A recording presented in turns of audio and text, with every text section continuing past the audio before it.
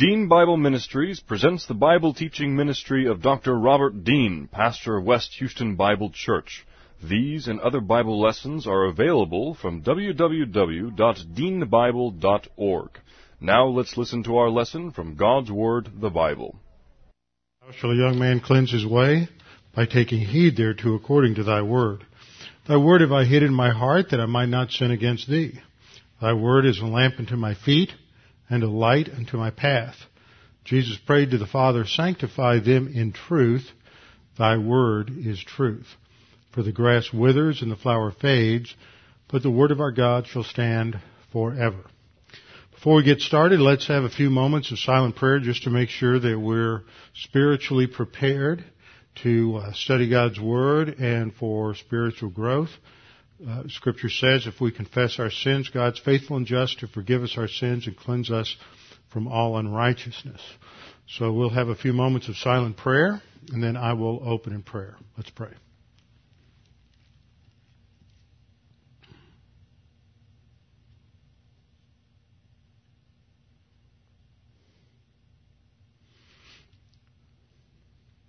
Father, we're thankful that you are the God who controls history, that you have declared the end from the beginning. You have laid out a plan and scope that will take place in human history. As it unfolds, we will see the demonstration of your wisdom, your grace, your power, and above all, we will see the glory of the Lord Jesus Christ. Father, we are so thankful that we can come together this evening to be strengthened and encouraged by your word, recognizing that despite the fact that there are people down through the ages who cry that the sky is falling and that everything is going to come to an end in some way or another, we know that things will end, but according to your plan and purpose, and that therefore we can relax in the turmoil that we see around us, and we can keep our focus on our mission as believers to represent you, to be a witness to the cross, and to grow to spiritual maturity. Father, we pray that as we study your word this evening, again, we'll be impressed with its accuracy, its infallibility, and that we will come to a greater understanding of what will transpire in the future, that it may affect where we are today. We pray this in Christ's name. Amen. Okay, tonight we're going to skip over to Daniel 11. Skip over to Daniel chapter 11. To continue our study on the Antichrist. We've looked at Daniel 7, which gave us a framework through the kingdom, the various manifestations of the kingdom of man. The bear represented the Babylonian Empire. The lion, the winged lion represented the Babylonian Empire. The bear, lopsided bear, represented the Medo-Persian Empire. Then we had the four-headed leopard, the four-winged leopard representing the Greek Empire, the four heads representing the four divisions, the four kings that would come out of the one kingdom established by Alexander the Great, the four wings indicating the speed with which its conquest occurred. That's replaced by this indescribable beast that has 10 horns, and that represents both the historic Roman Empire and then its future manifestation as a 10-nation confederacy. Now, when you take that broad overview and then lay it onto Daniel chapter 8, we get a little more specifics about the Antichrist, because in Daniel 8 we had a prophecy that was fulfilled in history, and it just focuses in on those middle two kingdoms, the Persian kingdom and the Greek kingdom. In the first vision in Daniel 7, and the 10 horns of that final beast, there is a little horn that comes up that comes out of one of those 10 horns. That indicates that its origin is within the old Roman Empire. In the 8th chapter, where you have the ram and the goat, the picture of the Antichrist is indicated by the little horn that comes up there out of one of those four horns. The four horns represent the kingdom that comes out of Alexander. That's a focus on Greece, so that it's the goat with the long horn. That's Alexander. That's replaced by 4 horns, and out of one of those comes this little horn in Daniel 8, which is not the same little horn as in Daniel 7. It's a little horn that represents Antiochus Epiphanes.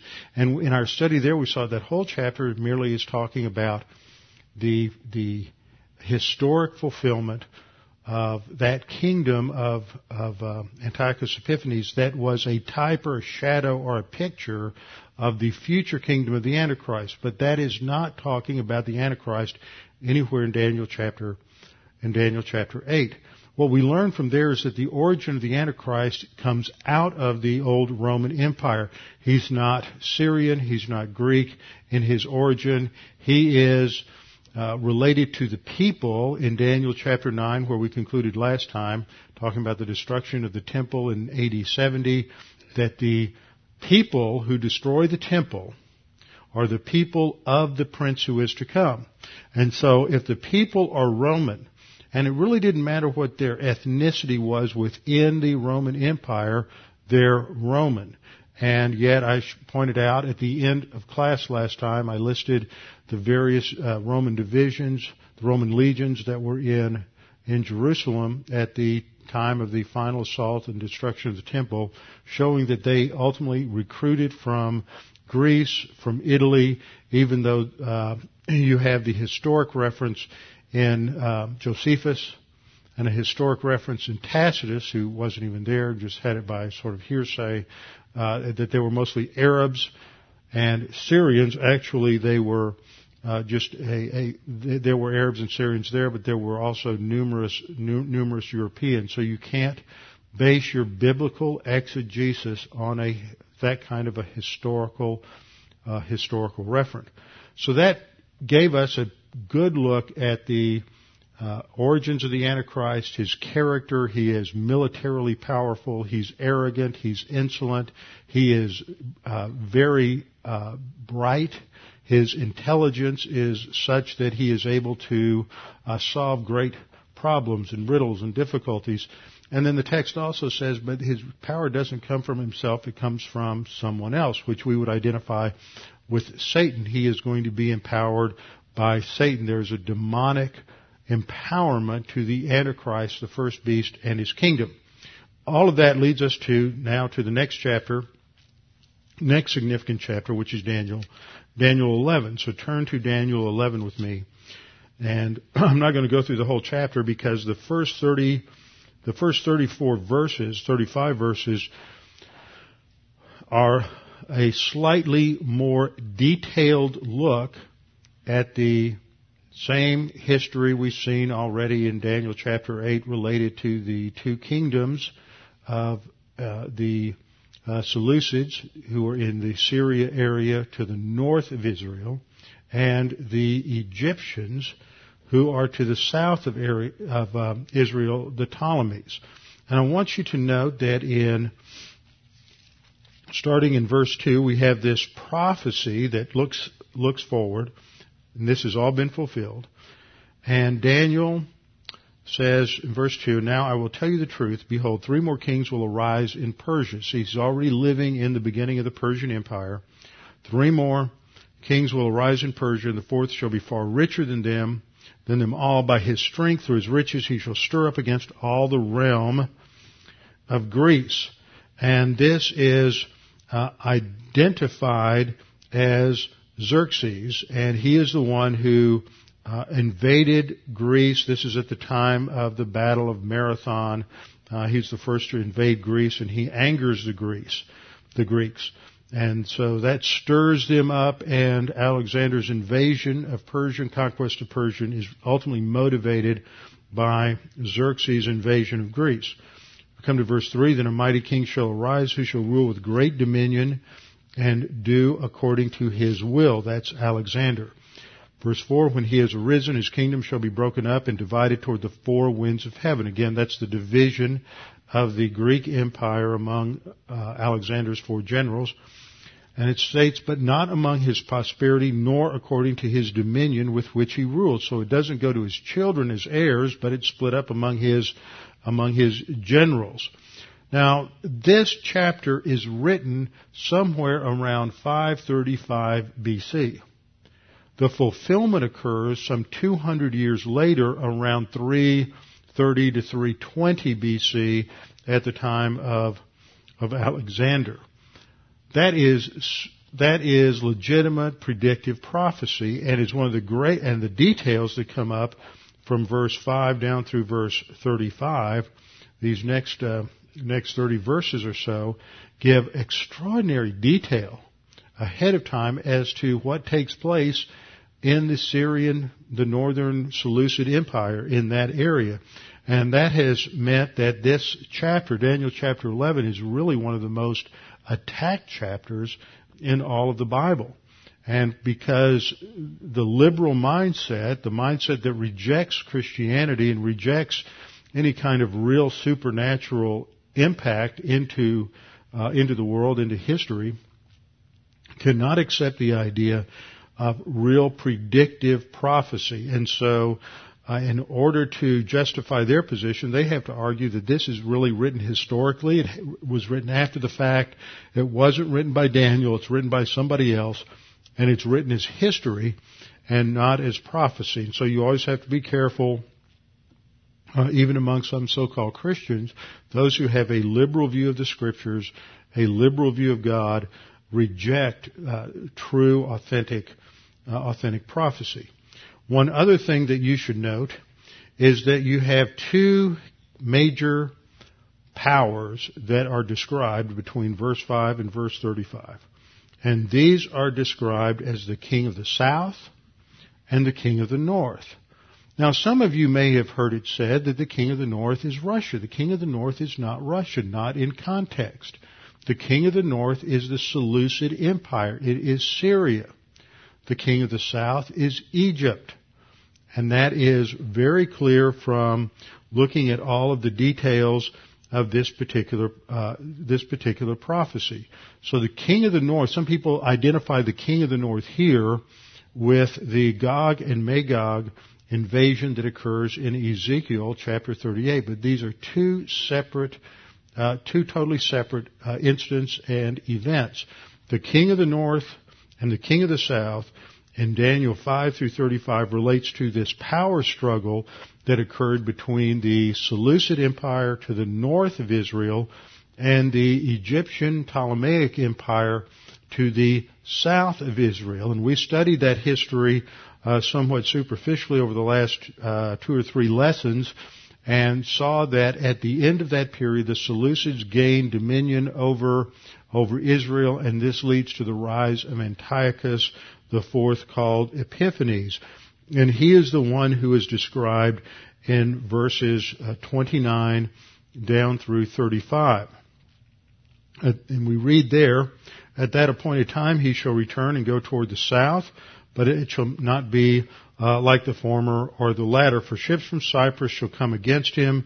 Therefore he shall be grieved and return in rage against the holy covenant and do damage. And it's at this point that you have the fact that Rome comes to ally themselves and to back up the weak Ptolemaic Empire. This is when Antiochus is forced to yield to Rome. This is when he has to backpedal out of Egypt.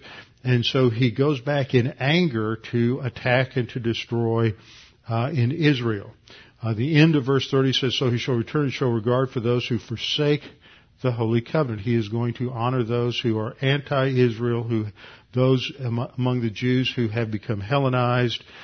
And then verse 31, forces shall be mustered by him, and they shall defile the sanctuary fortress. That is the abomination of desolation that occurred in approximately 165 BC, when he sacrificed a pig on the altar and rededicated the temple to the worship of Zeus.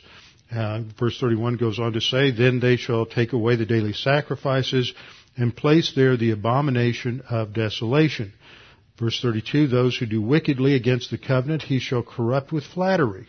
He'll praise them, he'll honor them, put them in positions of power.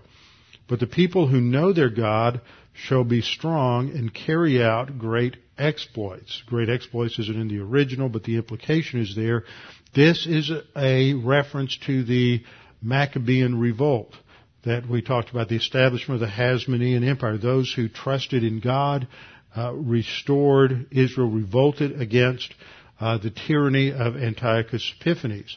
Then verse 33 we read, and those of the people who understand shall instruct many. Yet for many days they shall fall by sword and flame, by captivity and plundering. That was the battles that occurred between the forces of Antiochus and the Maccabees. And then verse 34, now when they fall, they shall be aided with a little help, but many shall join with them by intrigue, and some of those of understanding shall fall to refine them, purify them, and make them white until the time of the end. Now what's happened? Right there, you get a time phrase, until the time of the end, because it is still for the appointed time. And at that, verse 35, a shift begins to occur to take our attention forward to a future fulfillment. Now, verse 36 goes to say, then the king will do as he pleases, and he will exalt and magnify himself above every god, and will speak monstrous things against the God of gods, and he will prosper until the indignation is finished, for that which is decreed will be done. So the phrase, until the indignation is finished, really takes us into the future. There is a gap between verse 35 and verse 36, a time gap. This is not unusual in the Scriptures. There are many different prophetic gaps that occur in many different passages within the Bible. As you go from one verse to another, there's actually a huge gap in between. This is usually depicted by a chart, something like this, that I've saw it in Clarence Larkin's book on dispensationalism that came out in about 1916, and I'm sure it was not original with him. The idea that the prophets only saw certain high points of events. They didn't see everything, and there were a lot of events that would occur between these main future historical events that would be left out of their vision. For example, at this first mountain peak, there's the prophecy about the birth of Jesus. In Bethlehem, Micah 5:2, indication of a star, Numbers 24:17. So they saw the birth of Jesus. They saw the cross, the death of Christ, passages like Isaiah chapter 53, but they didn't have a lot to say about his childhood and other intervening events. Then there's no mention in the Old Testament at all about the valley that comes between the death of Christ and the end time prophecy. This is the church age. It was unseen by the Old Testament prophets. And then you have the rise of the Antichrist, Daniel chapter 7, 19 to 27. You see other passages like Daniel chapter 11 that indicate that. And then there's other things that are left out, some that are filled in by the book of Revelation. And so there are certain key events that are prophesied in the Old Testament, but many other things that are left out. And so we have these prophetic gaps that are spoken of in the Old Testament that give us a little pause here. For example, I've got a list here, and this is typical in Daniel. You may want to note these and look at them at a later time.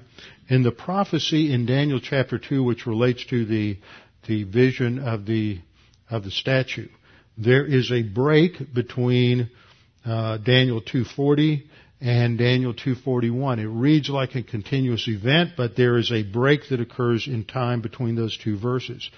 In Daniel chapter 7, there's a break between 7:23, which is the early manifestation of the Roman Empire, and verse 24, which is talking about the end-time manifestation of it.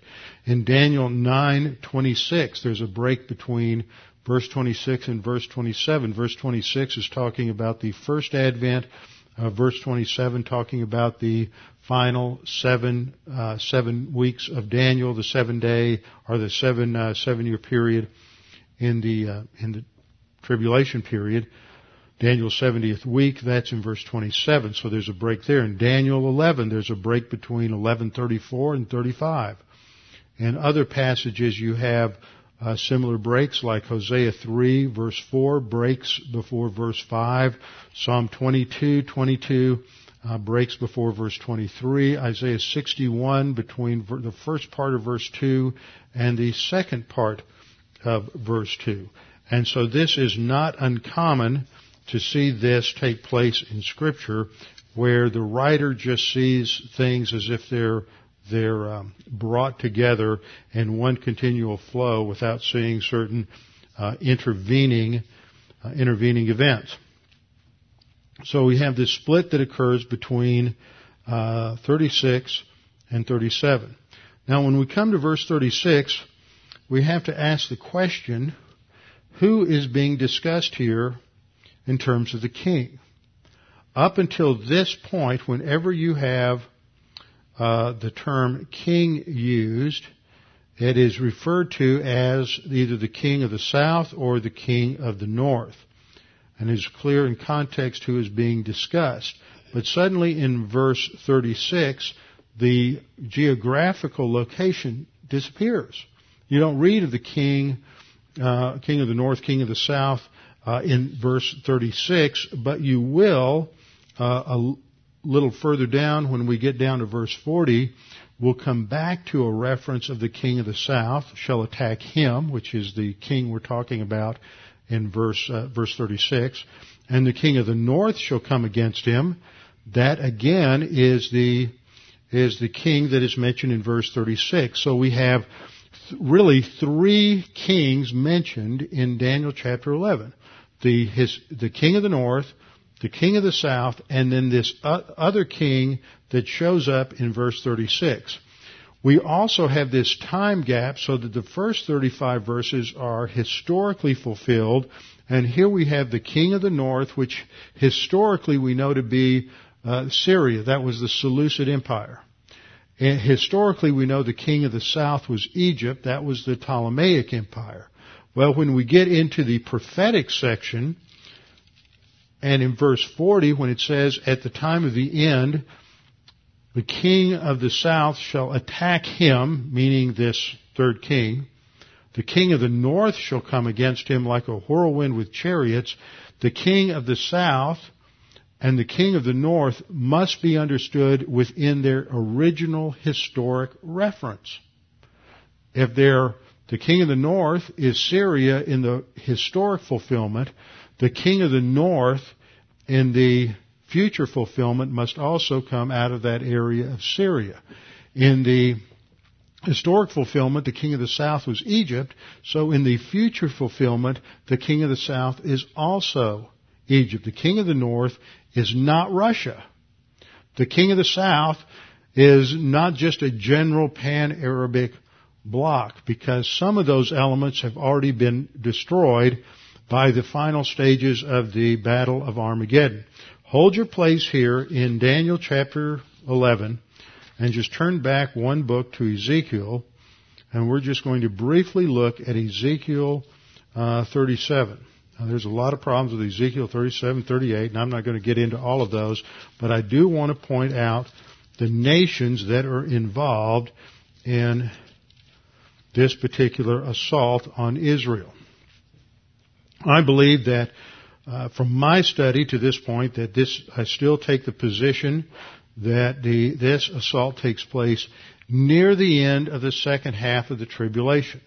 I've mentioned this before, that there are 4 different views on the timing of this invasion of Gog and Magog against Israel.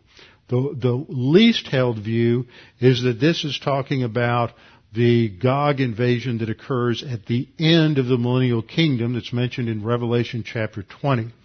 This is not that event at all. This is a completely different event. One view, which is a view that Arnold Fruchtenbaum takes, and Arnold takes a view that because there has to be a certain amount of time to cleanse the land after this battle before the kingdom can be established, then it takes 7 years to cleanse the land, so this has to come before the tribulation begins, probably between the period of the rapture and the beginning of the tribulation. There are others. Mark Hitchcock, who comes to pre-trib all the time, also teaches at Dallas Seminary. Now, I think Ike's had him for a couple of courses. He's pastor of a church up north of Oklahoma City, and he presented a paper a couple of years ago, and he argued the same position that Dr. Walbert argued for, and that is that this battle occurs in the first half of the tribulation, early in the first part, probably as part of the wars mentioned as the second seal. So that's the third view. The fourth view is a view that I believe was taken by Dr. Chafer. Pastor Thiem took this view. A number of others have taken this view. I think Hal Lindsey took this view at one point. I'm not sure where he is on that today, but a number of others take the view that this occurs towards the second half of the last half of the tribulation, about 3/4 of the way through the tribulation, as one of the initial events in the battle, in the campaign for Armageddon.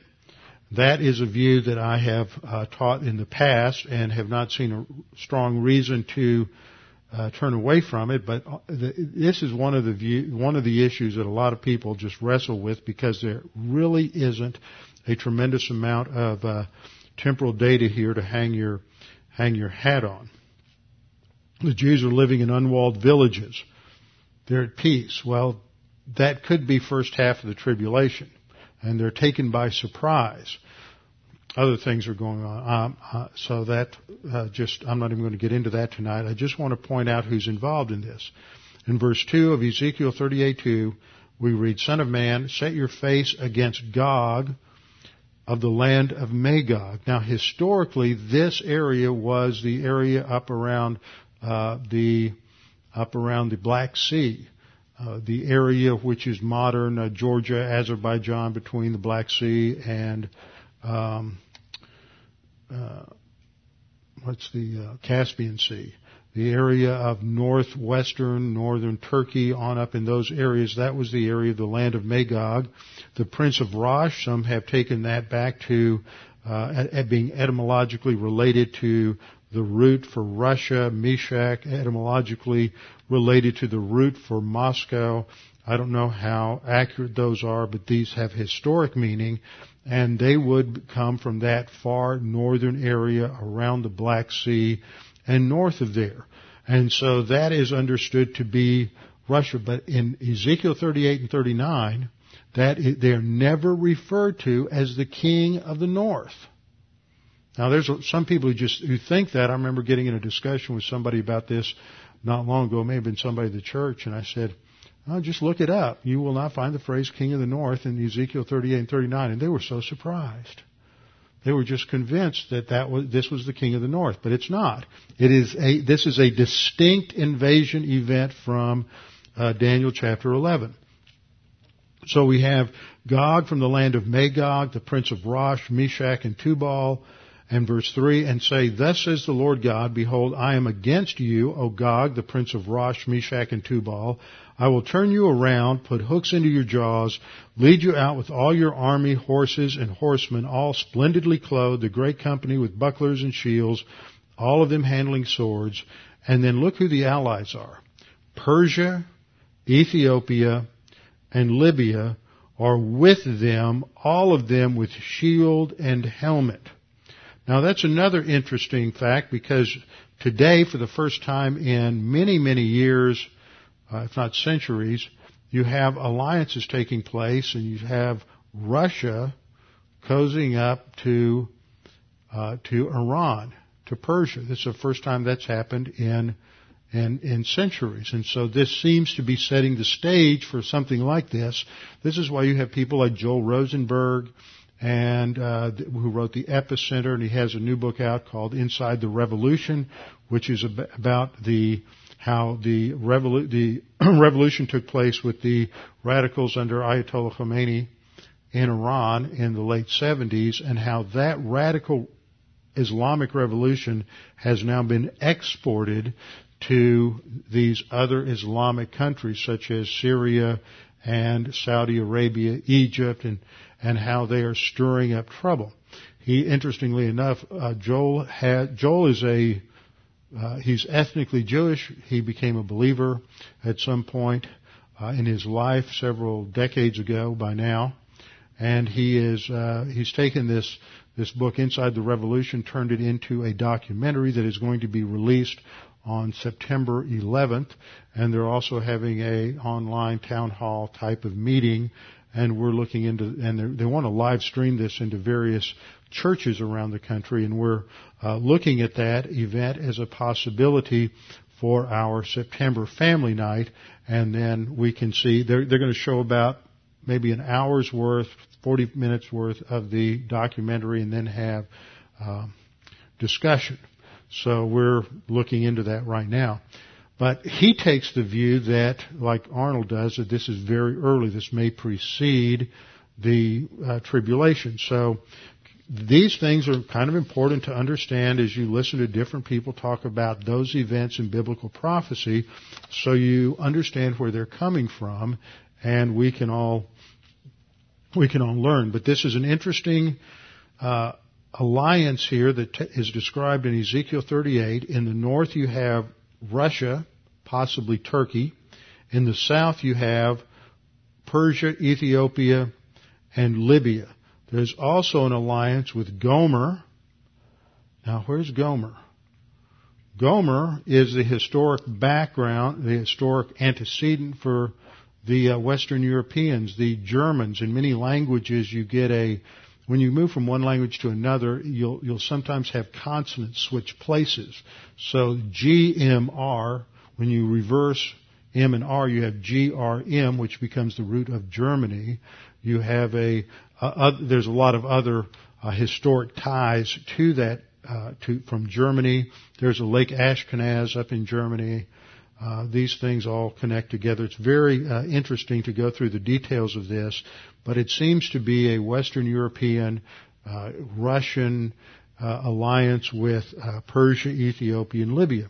That's not the same. And all I want to do there, by referencing that, is just to make the point that that's a different alliance of nations than what we have in Daniel chapter 11. So these are two different events.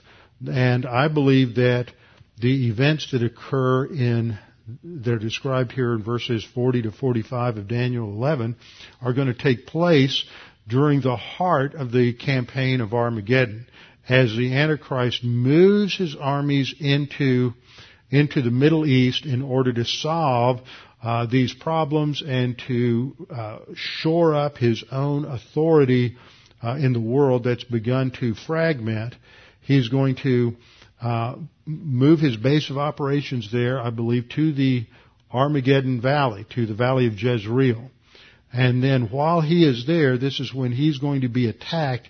And if you notice the pronouns here, it's he that is being attacked, not Israel. So you're going to have this assault on him from the Syrians and the Egyptians in order to wipe him out.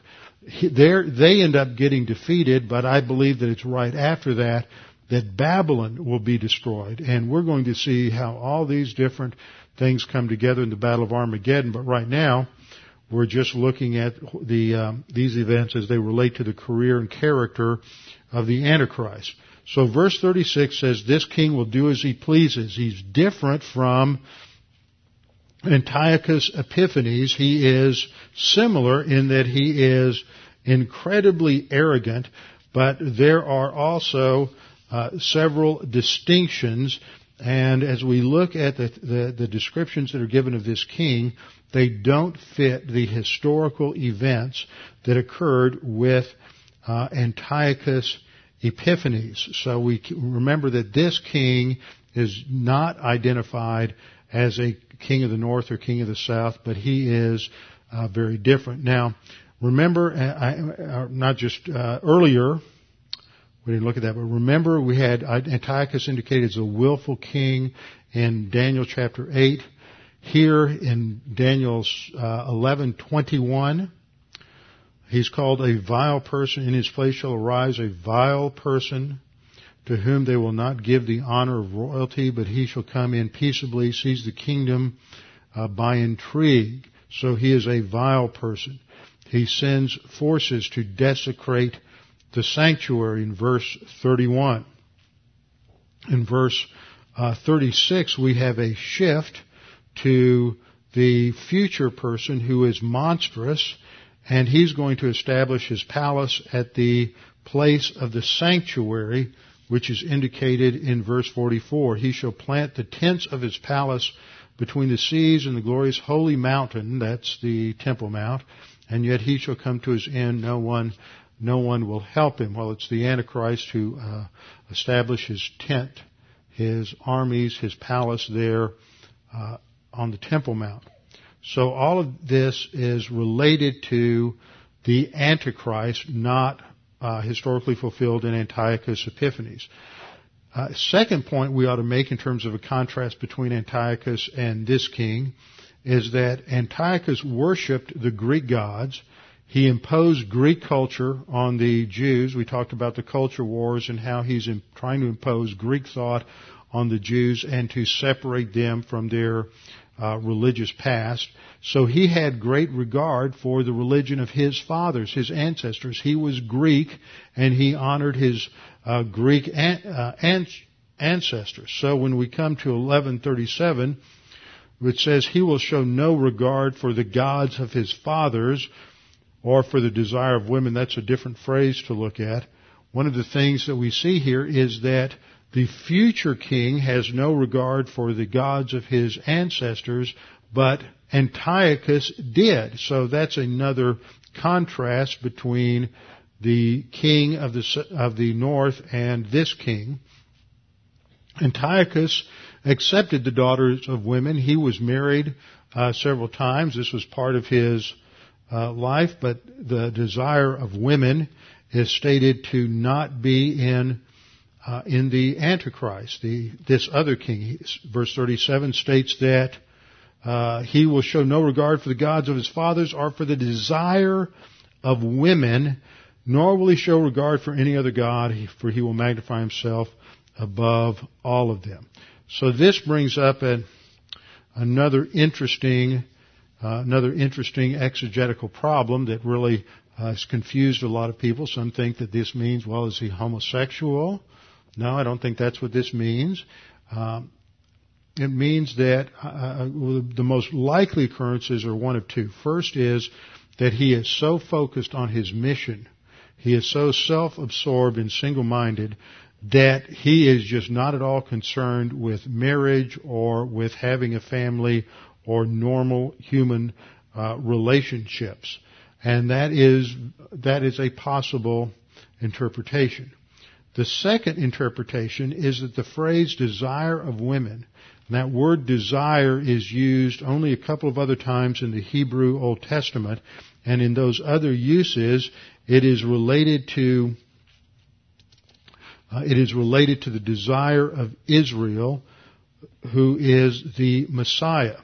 And so it is thought that this is an allusion then to the desire that women would have to be the mother of the Messiah, and so this is sort of a circumlocution for as a reference to the Messiah, the birth of the Messiah. And so what it would be saying then is he has no regard for the Messiah. He has no regard for the Lord Jesus Christ. The Hebrew word that is used here is hetmidah, and it is not a desire for women. It indicates a desire that women have. It's used in 1 Samuel 9:20 in a context similar to Daniel 11:37. There it's used for the desire of Israel. Who is it that Israel desired? They desired to see their Messiah. In Haggai 2:7, the word is also used there in a similar context. For the desire of the nations will come, meaning the Messiah will come. And so I think there's a very strong case here that this is a messianic code word to indicate that he will show no desire whatsoever for the Messiah. Now that makes sense in context. What's the context talking about? He'll show no regard for the gods of his fathers. It's not the God of his fathers. He's not Jewish. It's Elohim, a plural. But many times Elohim has not the sense of God in terms of the plural of the Trinitarian plural, but in the sense of gods, a pantheon of gods. He will show no regard for the gods of his fathers or for the desire of women, that is the promised Messiah to Israel, nor will he show regard for any other god. So you have three things mentioned here. The first has to do with gods. The third has to do with gods. To say that the middle term there, the desire for women, it is a non-religious reference, he's just not interested in a family life, doesn't fit with the first description and the third description. So if the middle term is understood and it's supported by the word usage to be the Messiah, then all three terms indicate that his hostility and arrogance against Christianity, against any religion other than his own religion, setting himself up to be worshipped as God. So we go forward and look at verse 38. I don't have that one on the screen. Verse 38 reinforces this. In their place, that in the place of the historic ancestral gods of his ethnic background, which could be Europe, it could be anything related to that. It could be Christianity if he's European, it's very likely. But in their place he shall honor a god of fortresses, a god of strength, military strength. So he worships military power and military conquest. In their place he shall honor a god of fortresses, and a god which his fathers did not know he shall honor with gold and silver. This God which they did not know, I believe, is a reference to Satan. Satan is the real power behind the Antichrist, and so that is whom he worships, and that is who he gives all honor to. Then we come to verse 39, and we read, and he will take action against the strongest of fortresses with the help of a foreign god. This again, I think, emphasizes this strange God, this God that is not part of the pantheon. This God would be Satan. With the help of this other power, he is able to defeat all of his enemies. And he will give great honor to those who acknowledge him, and he will cause them to rule over the many and will parcel out land for a price. So this is just describing how he rewards everyone who helped put him in a place of power. This is typical of most politicians. We see it every time. Every time a new president comes in, he starts to give out certain political positions as rewards to those who have been loyal to him and those who have worked hard on his campaign and those whom he trusts. Depending on the character and the integrity of the president, this can affect the quality of those appointments. Now, we come then to verse 40. We see this shift continue to take place related to the future. At the time of the end, the king of the south shall attack him, and the king of the north will come against him like a whirlwind. So this indicates, a whirlwind indicates not only surprise, suddenness, but also power. And so there is a powerful assault against him to stop him, because it's very likely it's that Syria and Egypt they may have been, I'm just speculating here, you can't be certain, but they could be three of those nations, the original 10 nations. Remember, the little horn comes up in the midst of those 10 horns, and he pulls three of them out by the root. It's possible that these could be part of that original 10 nation confederacy, but he had attacked them initially, and now they are attacking him. They see the opportunity to catch him in a pincer movement between Syria in the north and Egypt in the south, and to destroy him. We're just not clear on some of these particulars.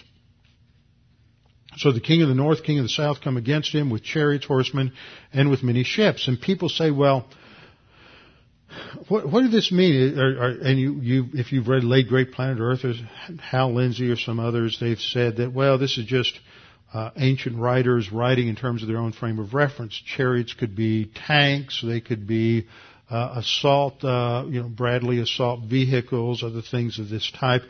And I believe that when it comes to the end times, these are going to be primitive weapons. They will be shooting bows and arrows. They will be riding horses and chariots.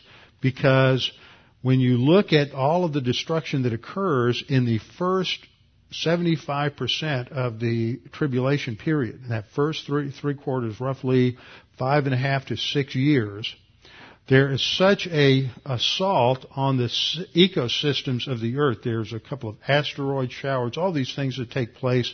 A quarter of the seas turn to blood, a third of the shipping is destroyed, and about 90% of all trade, everything that is traded between nations, goes on the oceans. Isn't that amazing? 90% of all trade today is carried over the ocean. So if you wipe out a third of the shipping, you basically wipe out international commerce in this world. And about, what was it, Alan, about 90% or 85% of all data that is transference of money, all data that is sent over cables and over wires travels on underwater cables that we have laid down underneath all of the oceans. And so these are going to be disrupted by earthquakes and tidal waves and all these things that come to pass. And with these massive asteroid showers that hit the earth and the burning star that hits the earth, I believe that the entire electrical grid on the planet is pretty much wiped out. It just doesn't work anymore. So man is thrown back into a much more primitive technology than we currently have. When you look at how computerized all of our weapon systems have become, and if you wipe out the electronics and the computerization, we're not flying, we're not going over the oceans, our tanks are dead where they sit, oil cannot be refined and then moved to markets. All of this is wiped out. So I think there really will be a return to a much more primitive, violent form of warfare. So we read in verse 41, He, meaning the Antichrist, shall enter into the glorious land, that's Israel, and many countries will be overthrown. So this is a generalized description of his conquest, and the result of that is that he's going to conquer many countries and destroy them. But he says, then these shall escape from his hand: Edom, Moab, and the prominent people of Ammon. Now, where is Ammon? This is indicated by the modern city of Amman, Jordan. In fact, these three terms represent most of what is now the modern Hashemite kingdom of Jordan. Moab and Ammon. Remember, these were the two sons of Lot as a result of the incest committed by his daughters when they got him drunk. And so they are first cousins to Israel. So they are going to escape. That is part of God's blessing on them, as well as Edom, which is a descendant of Esau. Esau ate the porridge. Edom means red. He was red-headed. This is the reference to the descendants of Esau. So Edom, Moab, and Ammon are delivered. And of course, in the area of Jordan is where Petra is located, the area of Basra, which is where the remnant of Israel will flee for protection down in that horrendous wilderness. Verse 42, He shall stretch out His hand against the countries and against the land and the land of Egypt shall not escape. So this is when you have this assault on Egypt. Egypt is not part of that alliance that occurs in Ezekiel 38 and 39. This passage is one of a couple of passages that describes the destruction of Egypt. Verse 43, he shall have power over the treasures of gold and silver and over all the precious things of Egypt.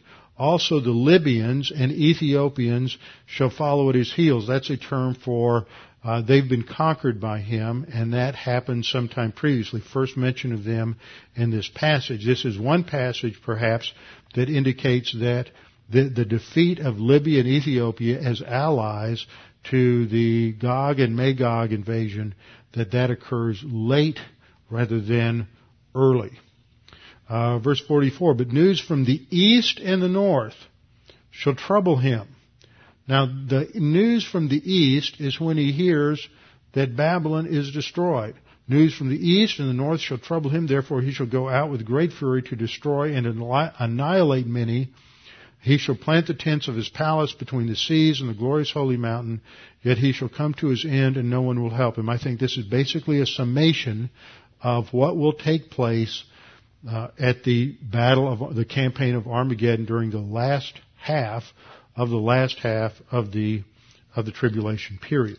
So what we see here in terms of understanding the character of the Antichrist are a number of things. He is arrogant. He exalts himself. He has no regard for any other religious system. He is blasphemous toward the God of gods. He gets his real power from Satan, and he worships Satan. So there is a strong religious focus in his empire, but it's all on Satan. Now, that takes us out of the Old Testament, takes us into the New Testament. We still have a little time left, so turn in your Bibles to 2 Thessalonians. All the books in the New Testament that start with T are found together. There's 5 of them. 1st and 2nd Thessalonians, 1st and 2nd Timothy, and Titus. So whenever you find a book, have a book that starts with a T, they're all located right together. Isn't that nice? That makes it easy for you to find things. 2 Thessalonians chapter 2 is the key chapter other than Revelation 13. 2 Thess 2 is a key chapter dealing with the Antichrist in the New Testament.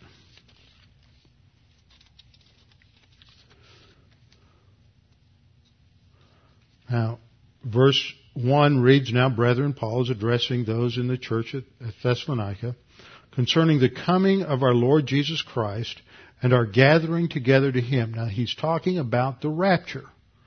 The hour there is talking about the church. This isn't talking about Israel. This isn't talking about just believers in general. It's talking about the rapture. He's clearly described the rapture for them in 1 Thessalonians chapter 4, verses 13 through 18. And here again, he says, now concerning the coming of our Lord Jesus Christ and our gathering together to Him, we ask you not to be so soon shaken in mind or troubled. That was the problem, was people were coming along and said Jesus had already come back, so they had preterists in their day just as they do now. And not to be shaken in mind or troubled either by spirit or by word or letter, as if from us, as though the day of Christ, that's a term for the tribulation, had already come. And then we come to verse 3. Let no one in any way deceive you, for it, what is it? The day of Christ, the tribulation. For it will not come unless the apostasy comes first. Now that is a coward's translation. Whenever you take a word in another language and just transliterate it instead of translate it, that's the easy way out, and you don't have to decide what it means. The original word in the Greek looks very similar to the English word. It's apostasia. Apostasia. And we think of apostasy as a very limited thing, as falling away from the truth, getting into false teaching. And so, but that is not necessarily the meaning here. Let no one in any way deceive you, for it, that is, the day of Christ, will not come unless the apostasia comes first and the man of lawlessness is revealed. So, before the day of Christ occurs, which is related to the tribulation and the ultimate return of the Lord Jesus Christ at the second coming, that won't occur until something called the apostasia happens and the man of lawlessness is revealed, the son of destruction. Now the term man of lawlessness is a term related to the Antichrist, also called the son of destruction. But what I want to focus on in just the last few minutes we have tonight is on what is this word apostasia. Does it refer to defection, falling away from the truth, or does it refer to something else? Well, many scholars have believed that this refers to a great end times falling away from the truth, great end times apostasy that must come first before Jesus will return at the rapture. The problem with that is if the rapture is a signless, imminent event, then that means that nothing has to precede it. It could happen at any time. There does not need to be anything between us and the return of the Lord. We're not looking for the apostasy. We're not looking for the Antichrist. We're looking for Jesus Christ. So that's the issue. Now, the word apostasia has as its root meaning the idea of departure. Departure. Now, this noun is only used about 3 times in the New Testament, and it has that idea of defection.